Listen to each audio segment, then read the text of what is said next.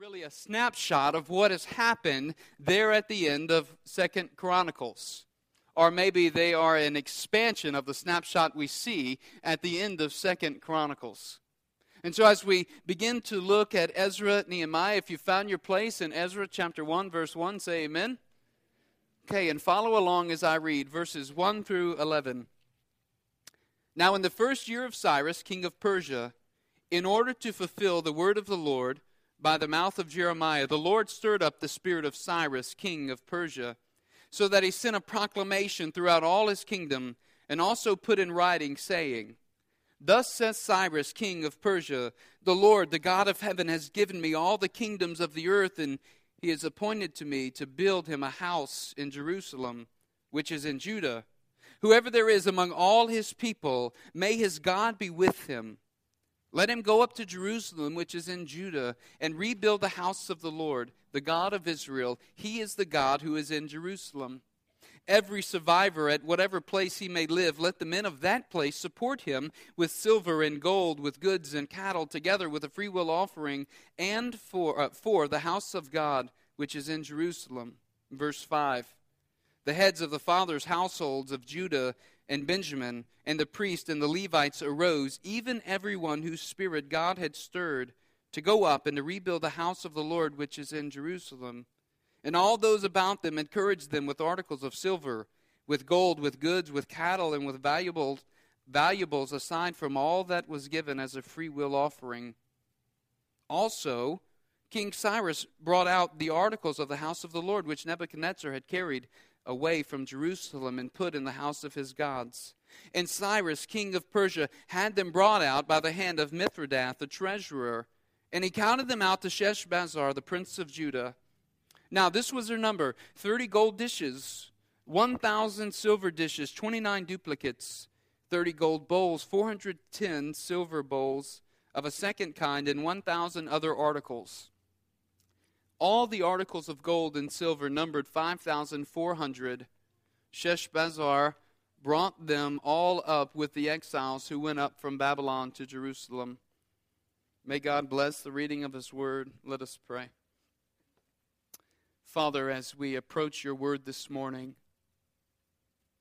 Holy Spirit, I pray that you would illuminate our minds. Give us more illumination, Father, to see, to understand the truth of your word, to see how your word applies to our life. For you have given us the full counsel of your word, that we might live by it, that we might be encouraged from it. And God, that we might be able to worship you and sing your praise even through it. And so, Lord, as we come this morning to your word, I pray that you would speak to each of us. God, that you would reach us deeply. Lord, that you would even stir our spirit within us, that we might be prompted by you to follow and to walk with you. It's in Christ's name that we pray. Amen. The title of the message this morning is God is in Control. And you'll notice if you picked up a worship guide as you came in, that there is an outline there for you to follow along. So I want to begin by giving us a little bit of a background study about what's going on in the time frame of Ezra and Nehemiah. The story is the story of post-exilic Judah. That means after the exile, after they are returning, or as they are returning from the exile. One commentary, writer, he says, the checkered story of the kings, a matter of nearly 5 centuries, had ended disastrously in 587 BC with the sack of Jerusalem, the fall of the monarchy, and the removal to Babylonia of all that made Judah politically viable. In other words, everything that was going right for Judah, or everything that Judah had in its favor, was ended and ruined when Nebuchadnezzar came in and destroyed the city. But it really began back in about 605 BC. In 605 BC, King Nebuchadnezzar had invaded Judah, and under the reigning King Jehoiakim, he took Daniel and he took other chosen young people to Babylon. He removed all the vessels of the temple and he brought them to the house of his God. And it's at this point that as we kind of read through the narrative, we see the story or the narrative of Daniel in the Old Testament. This is about the time when it's occurring, about 605, during this first wave of exiles being brought from Judah back to Babylon under King Nebuchadnezzar. And so we have the story of Daniel and his three friends, Hananiah, Azariah, and Mishael, or Shadrach, Meshach, and Abednego. These three young men, or four men, are in the king of Babylon, in Babylon, in King Nebuchadnezzar's charge. And we see the story, or you can read the story in Daniel and see what is happening in their lives in the midst of all this time and what's going on. We know that they would suffer through many temptations as they navigate this new land and this new culture as youths that have been taken away from their homeland and brought to a foreign land. But really their story, that story of Daniel and Shadrach and Meshach and Abednego, that story tells us and it shows us that they would suffer, or though they would suffer through many temptations, that they would be, as God's people, they would be challenged to live faithfully in the midst of a foreign nation.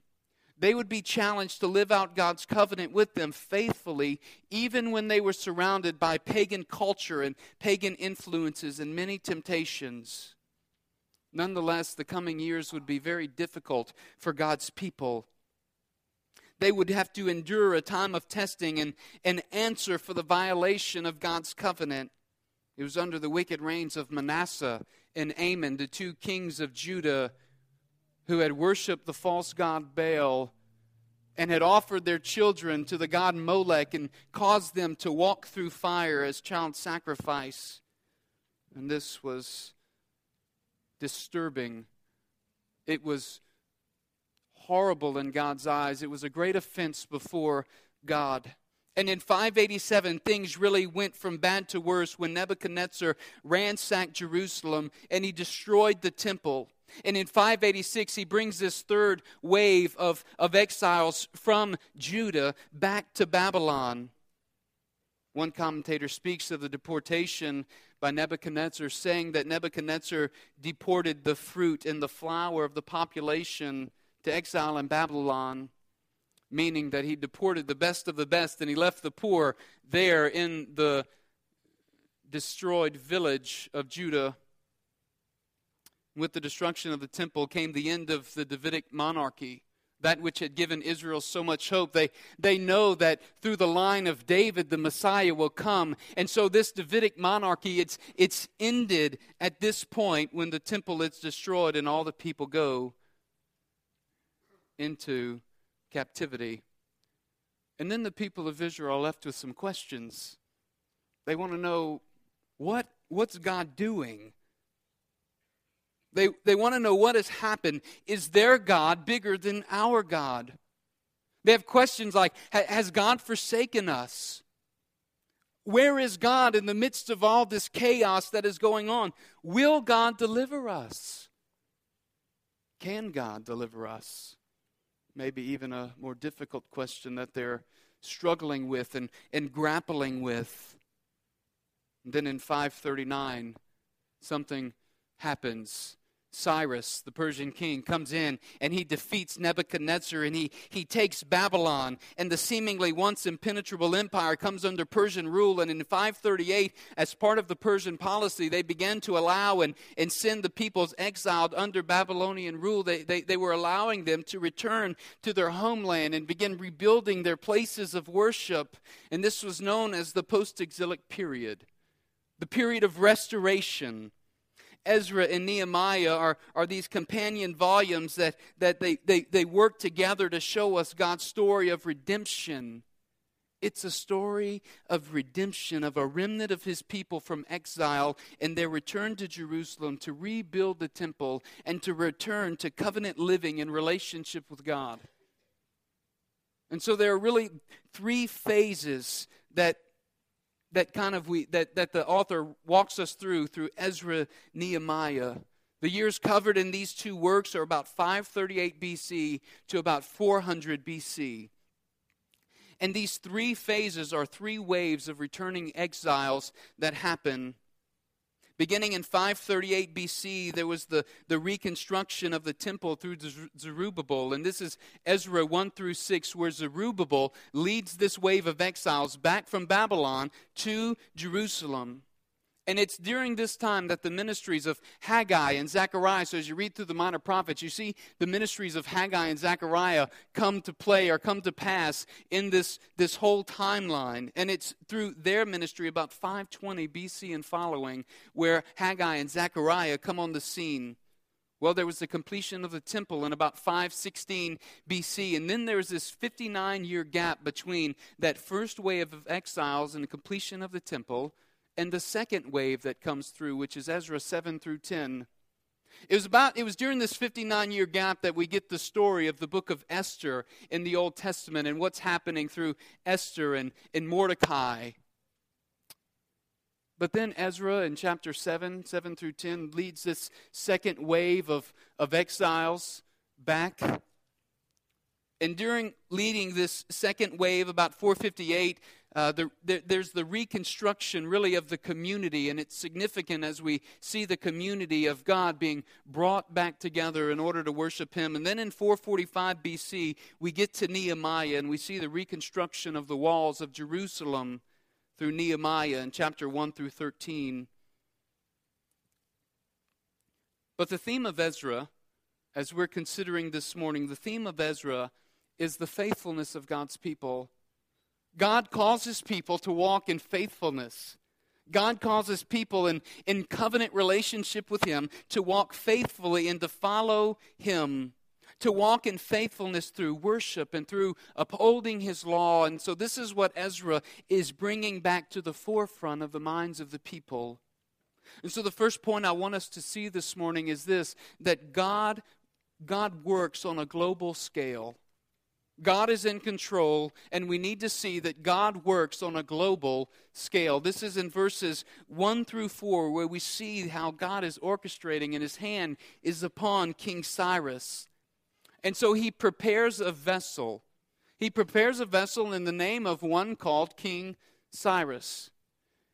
In fact, it says there in verse 1, now the first year of Cyrus, king of Persia, in order to fulfill the word of the Lord, by the mouth of Jeremiah, the Lord stirred up the spirit of Cyrus, king of Persia. God prepares a vessel in this one, King Cyrus, and He stirs up the spirit of Cyrus. The overarching theme of Ezra and Nehemiah shows that God is in control over the nations. He's in control over the leaders and over all nations. And as we read throughout the Old Testament, this truth is confirmed over and over again. You see those references under that first point, that God prepares a vessel. He stirs up the spirit of Cyrus. Those verses show, Isaiah 41:2 says this, "Who stirred up one from the east, whom victory meets at every step? He gives up nations before Him so that He tramples kings underfoot. He makes them like dust with His sword, like driven stubble with His bow." And then in Isaiah 44:28, He says this, "Who says of Cyrus, He is my shepherd, and He shall fulfill all my purpose, saying of Jerusalem, she shall be built, and of the temple your foundation shall be laid." Or Isaiah 45:1, listen to what Isaiah prophesies here. "Thus says the Lord to His anointed, to Cyrus, whose right hand I have grasped, to subdue nations before him, to loose the belts of kings, to open doors before him, that gates may not be closed." And in Isaiah 45:11 through 13, "Thus says the Lord, the Holy One of Israel, and the one who formed Him, ask me of things to come. Will you command me concerning my children and the work of my hands? I made the earth and created man on it. It was my hands that stretched out the heavens, and I commanded all their hosts. I have stirred him up in righteousness, and I will make all his ways level. He shall build my city and set my exiles free. Not for price or reward, says the Lord of hosts." You see how God is watching over His word? And he's prophesying. He's using his prophets to speak his word to his people, to give his people hope. Jeremiah 51:1 says, "Thus says the Lord, behold, I will stir up the spirit of a destroyer against Babylon, against the inhabitants of Leb-Kamai." He says in Jeremiah 51:11, "Sharpen the arrows, take up the shields. The Lord has stirred up the spirit of the kings of the Medes, because his purpose concerning Babylon is to destroy it. For that is the vengeance of the Lord, the vengeance for his temple." Then one other I want to share with you is Daniel chapter 4. Beginning in verse 30, this is the conversation Nebuchadnezzar is having with himself on the rooftop when God hears and then speaks to him. The king answered and said, "Is not this great Babylon which I have built by my mighty power as a royal residence and for the glory of my majesty?" While the words were still rolling off his tongue, were still in the king's mouth, there fell a voice from heaven, "O King Nebuchadnezzar, to you it is spoken. The kingdom has departed from you, and you shall be driven from among men, and your dwelling shall be with the beasts of the field, and you shall be made to eat grass like an ox, and 7 periods of time shall pass over you." Listen, hear this out. "Until you know that the Most High rules the kingdom of men and gives it to whom he will." Hear me out, people of God. God is in control. God is sovereign over the nations. He knows exactly what is happening. He knows exactly what is going on. Think about Psalm 2, as Pastor Kevin read a moment ago. Think about God acting and being sovereign over the nations. Listen, God is not surprised by what's happening on a global scale. God knows the threats of North Korea. God knows the threats of Iran. God knows the harshness of the regime that's in power in China. He knows the malicious intent of militant groups that want to harm and kill, such as Al-Qaeda. He even knows the governments that are working in collusion with them. He's aware of America. He's aware of the immorality of our society. He's aware of the devaluing of life. He's not surprised by any of it. He knows very well all these things that are going on. He knows very well the harsh dictators that are ruling over the nations. And hear this, he will vindicate his people, and he will exact judgment on those who devalue life and rule with tyranny. In fact, the wisdom of God's word in Proverbs 21:1 says, "The king's heart is a stream of water in the hand of the Lord. He turns it wherever he will." Hear me out. God is in control of the nations. And there are times when he does unexpected things by unexpected means, but he is in control. And so here's what happens. The Lord prepares a vessel. He uses this king, Cyrus, in order to deliver his people, in order to send them back to defeat Babylon, who had brought them into bondage. He has prepared one who would come and deliver his people. Of course, this points as well for us in the hope of Christ, and that God himself has sent and provided a deliverer for his people. God has provided one, and the one whom is Jesus Christ, the Messiah, who has come and who has delivered his people, to restore his people, to bring salvation in the lives of his people, to remove the stain and the reproach of sin. This is what God has done. God is in control of the nations. The Lord prepares a vessel through Cyrus, but I want you also to see that not only does God prepare a vessel, the Lord he also preserves a remnant. We see it in verses 3 and 4.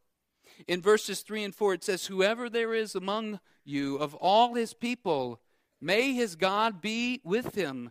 Let him go up to Jerusalem."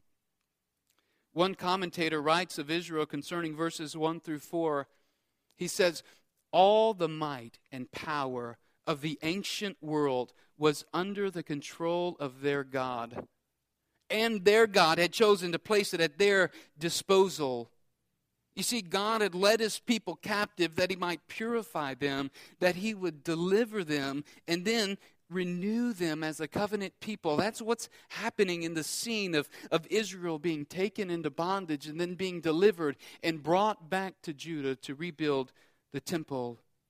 And so God calls them in verses 3 and 4, even sent word through the proclamation of Cyrus. This is what they would do. They would rebuild the temple. They would rebuild the place of worship so that God's people could come and they could worship him. And so he says in verse 4, every survivor at whatever place he may live, let the men of that place support him with silver and with gold. So not only does God prepare or preserve a remnant, God also provides for the work. God also provides for the work that he's called his people to. Listen, God has called them to leave Babylon and to go back to Judah. He's called them to go and take on a task that is monumental. It's huge. They are to go back there to the place that they once were, the place that was devastated, and they're to rebuild the temple. Ezra is showing us here that there's continuity between the pre-exilic people of God and the post-exilic people of God. That though Israel as a nation has ceased to be politically, that there is still a group who are set apart and set aside to worship him. And of course, this shows us God's faithfulness in the midst of working in all nations and in the midst of working in the lives of his people.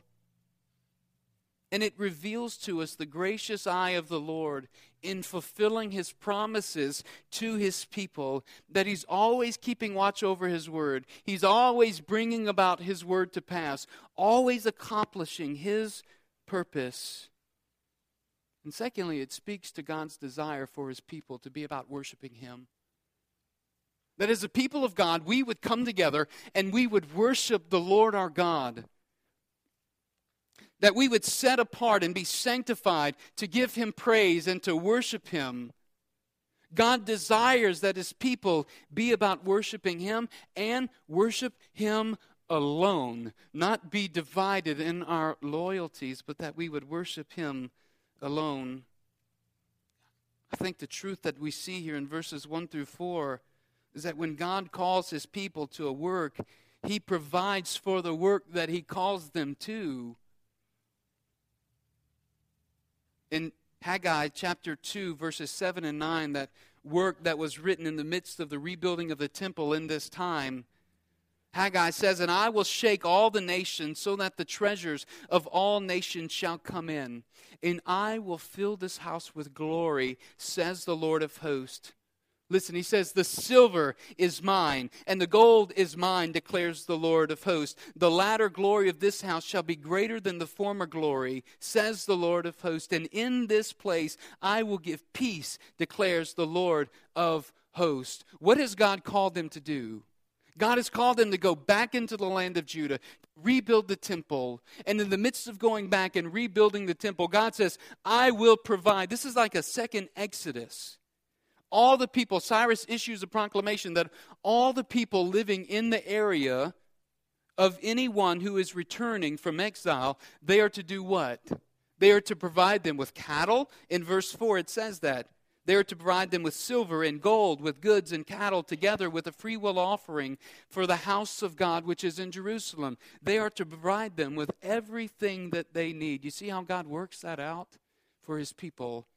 Same thing happened when they left Egypt, headed to the promised land.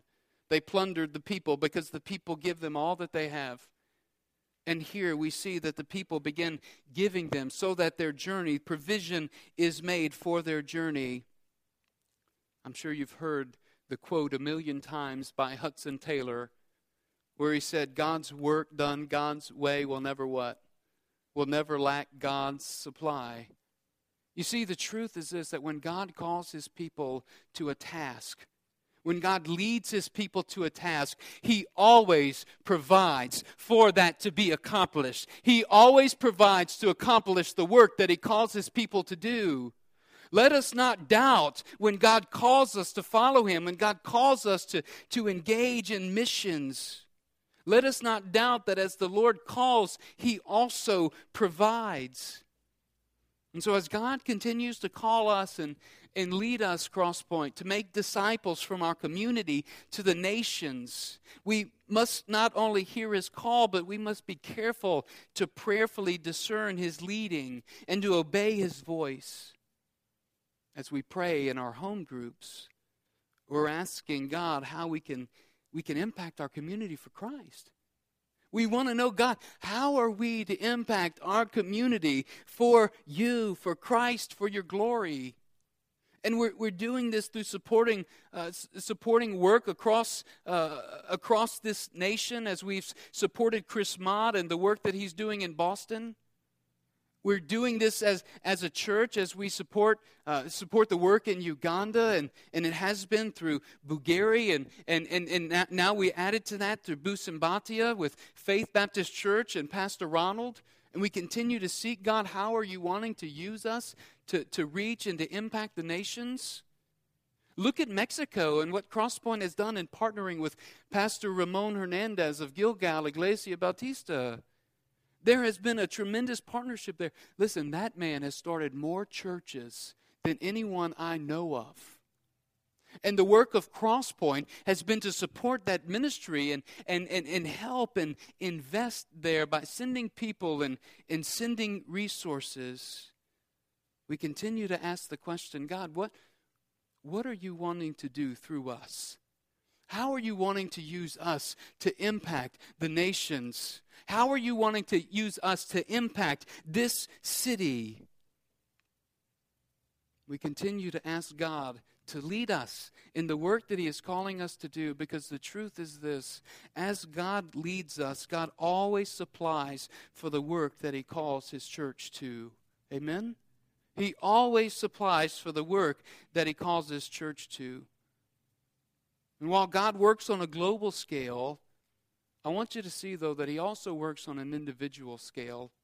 He also works in a detailed way in the lives of individuals.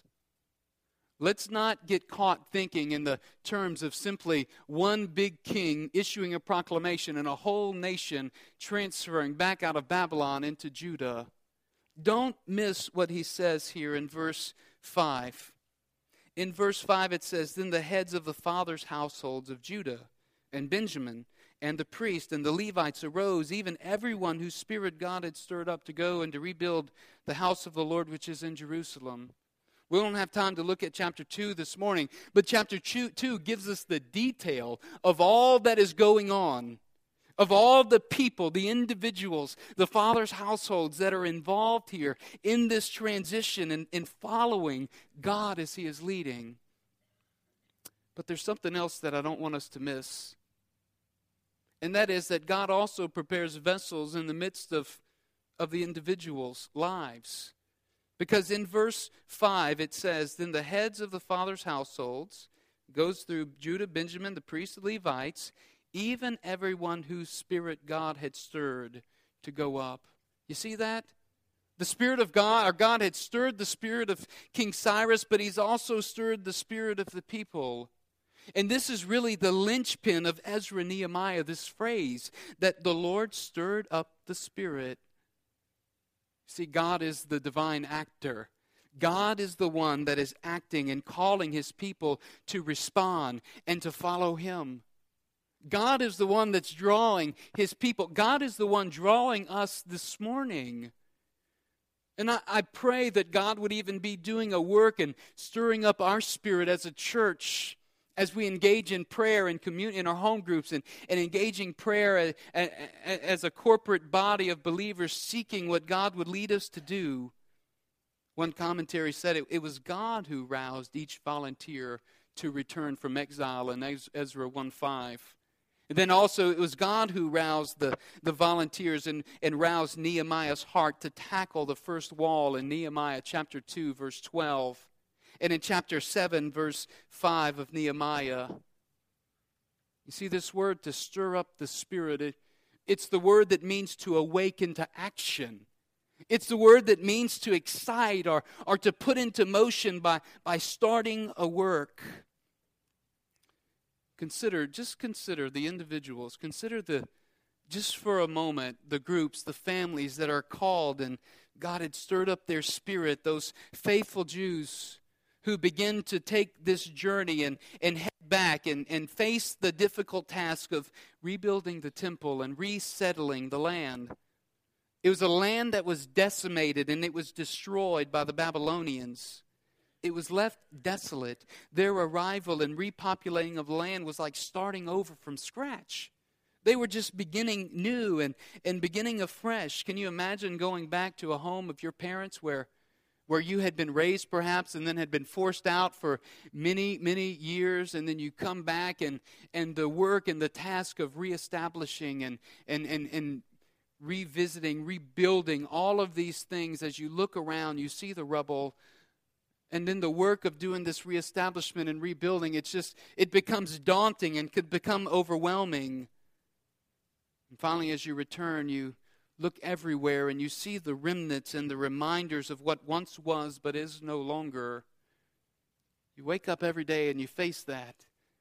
And then you begin one stone on top of the other, and you begin laying out the foundation. As we walk through Ezra, we'll see that they measured out the foundation. They begin the work of rebuilding the temple, but somewhere along the way, in chapter 3 and in chapter 4, they get a little bit discouraged. They begin facing opposition from the Samaritans and from those who are living in the area who don't want them to come back and repopulate their land. And as they begin facing opposition, they grow greater and greater in discouragement until ultimately they quit working on the temple. And then the foundation is left, but there's no temple built. And the way that God had stirred their spirit and the encouragement and the motivation that they had going in, they had all but lost it. And then about 15 to 17 years later, God raises up a couple of guys, a couple of prophets.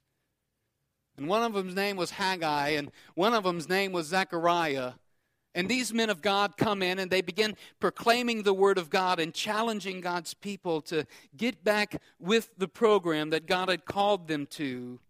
In Haggai chapter 1 verse 14 it says, listen to this, it says, "And the Lord stirred up the spirit of Zerubbabel, the son of Shealtiel, governor of Judah, and he stirred up the spirit of Joshua, the son of Jehozadak, the high priest, and he stirred up the spirit of all the remnant of the people." And listen to what happened. They came and they worked on the house of the Lord of hosts their God. And in 516 they completed the rebuilding of the temple and they reinstituted the worship of Yahweh their God. It was tremendous. You know what happened? You know what the common denominator was in this? God was stirring up their spirit. They were depending upon God as He was doing a work and He was stirring up their spirit. You see, this theme of restoration is carried through in Ezra, throughout Nehemiah. We see it beginning here in verses 1 through 4, and then in chapters 5 through 11, we see it on in Haggai and in Zechariah. God issues the call of restoration for His people. God sets in motion this call of restoration for His people by stirring up the spirit of the people. And then God faithfully provides. They were in bondage and they were without a place of worship, and they longed to have the presence of Yahweh. They longed to have the presence of their God, and that's what the temple meant. It was a place for them to go and to be with God. And then they responded to God's stirring. And as they responded to God's stirring, it showed this new life and it showed new hope for the people of God. Holmgren in his commentary says this: Ezra is a story about the hope of rebirth. It's a story about the hope of Israel being alive again. They've been raised from the death of exile. Ezra's showing God's people that deliverance and restoration are happening now. They're happening at that moment in history, and it's exciting for God's people, and they are to walk with God faithfully. But I don't want us to miss this last thing, lest we just dismiss these details in verses 7 through 11 as boring historical facts. In verses 7 through 11, something tremendous has happened. Not only has God prepared vessels in His people, God has preserved articles for worship for them. In taking the people into captivity, into exile, He has also protected those implements that they use in worship that was significant in their worship of God. And so in verse 7 it says, also King Cyrus brought out the articles of the house of the Lord, which Nebuchadnezzar had carried away from Jerusalem, and put them in the house of his God. And Cyrus, king of Persia, had them brought out by the hand of Mithridath, the treasurer, and he counted them out to Sheshbazzar, the prince of Judah. And so what he does is he brings out these articles that they were using, and he begins to count them out. And he begins to give them to the one who is the leader of the people of Judah. And as he begins to do this, he begins to transfer what was wrongfully taken from the people of God back to the people of God. And in the midst of delivering His people into bondage and preserving this remnant, God has preserved that which was necessary for His people to come before Him and to worship Him. And it offers proof, this is monumental, and it offers proof for God's people that God is restoring His covenant with His people. And He's returning them to Jerusalem, and we see it at the end of verse 11. So it says, all the articles of gold and silver numbered 5,400. And then Sheshbazzar brought them all up with the exiles who went from Babylon to Jerusalem. You see what had happened here? What had happened was God had stirred up the spirit of King Cyrus. And God had stirred up the spirit of the people to accomplish a work which only God could provide for. And God faithfully provides for the work that He has called His people to. God stirred up the people of Judah. He stirred them up to walk with Him, and He stirred them up to follow Him. I want to ask us a question to consider this morning. Is God stirring your spirit to do a work for Him? Is God stirring your spirit? Crosspoint, is God stirring us as a church to do a work for Him? To do a work for Him in such a way that only He can accomplish it through us. Such a work that only He can provide for what we would do. I pray that He is. I pray that God is stirring all of us to accomplish a work for His kingdom and to accomplish something that only can be done through Him and through His power. I ask you this morning, has God been stirring your spirit to begin a new work for His glory? Has God been putting something on your heart, something on your mind to do a work for Him? Yet maybe you've grown discouraged as you've considered it. Maybe God has put this work upon your heart, but you've allowed yourself to be discouraged and say, I can never accomplish that. Let me remind you, beloved, God is always faithful to provide everything that's needed for the work that He calls His people to do. He consistently shows that over and over and over again. Maybe He's been rousing your spirit to take a step of faith, and He's calling you. Maybe He's calling you to vocational ministry, or maybe He's calling you to a ministry, or maybe He's calling you to missions and to engage in missions. Or maybe He's calling you to make disciples of others, and He's given you an opportunity to do that. And I don't have to say what God is calling you to do in order for you to know that God is calling and leading you to do something. Is God rousing your spirit this morning, Christian? Maybe this morning God is rousing your spirit to know Him.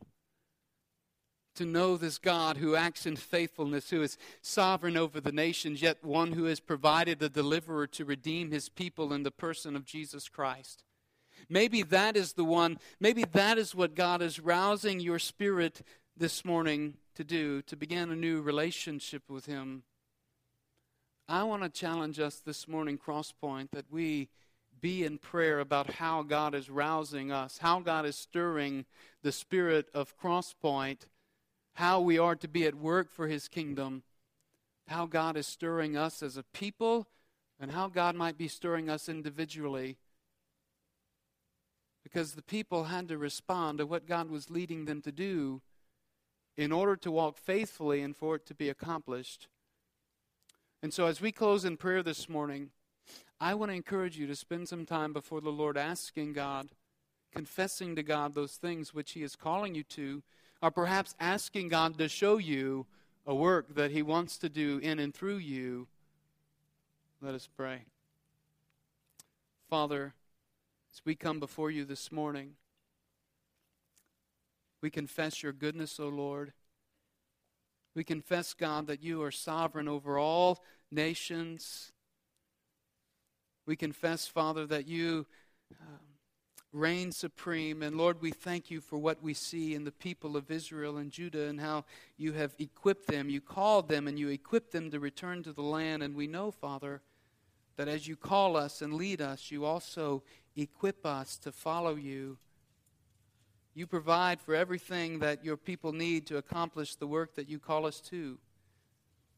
And so, Father, I pray that you would speak to our hearts and you would encourage us, that you would lead us and direct us.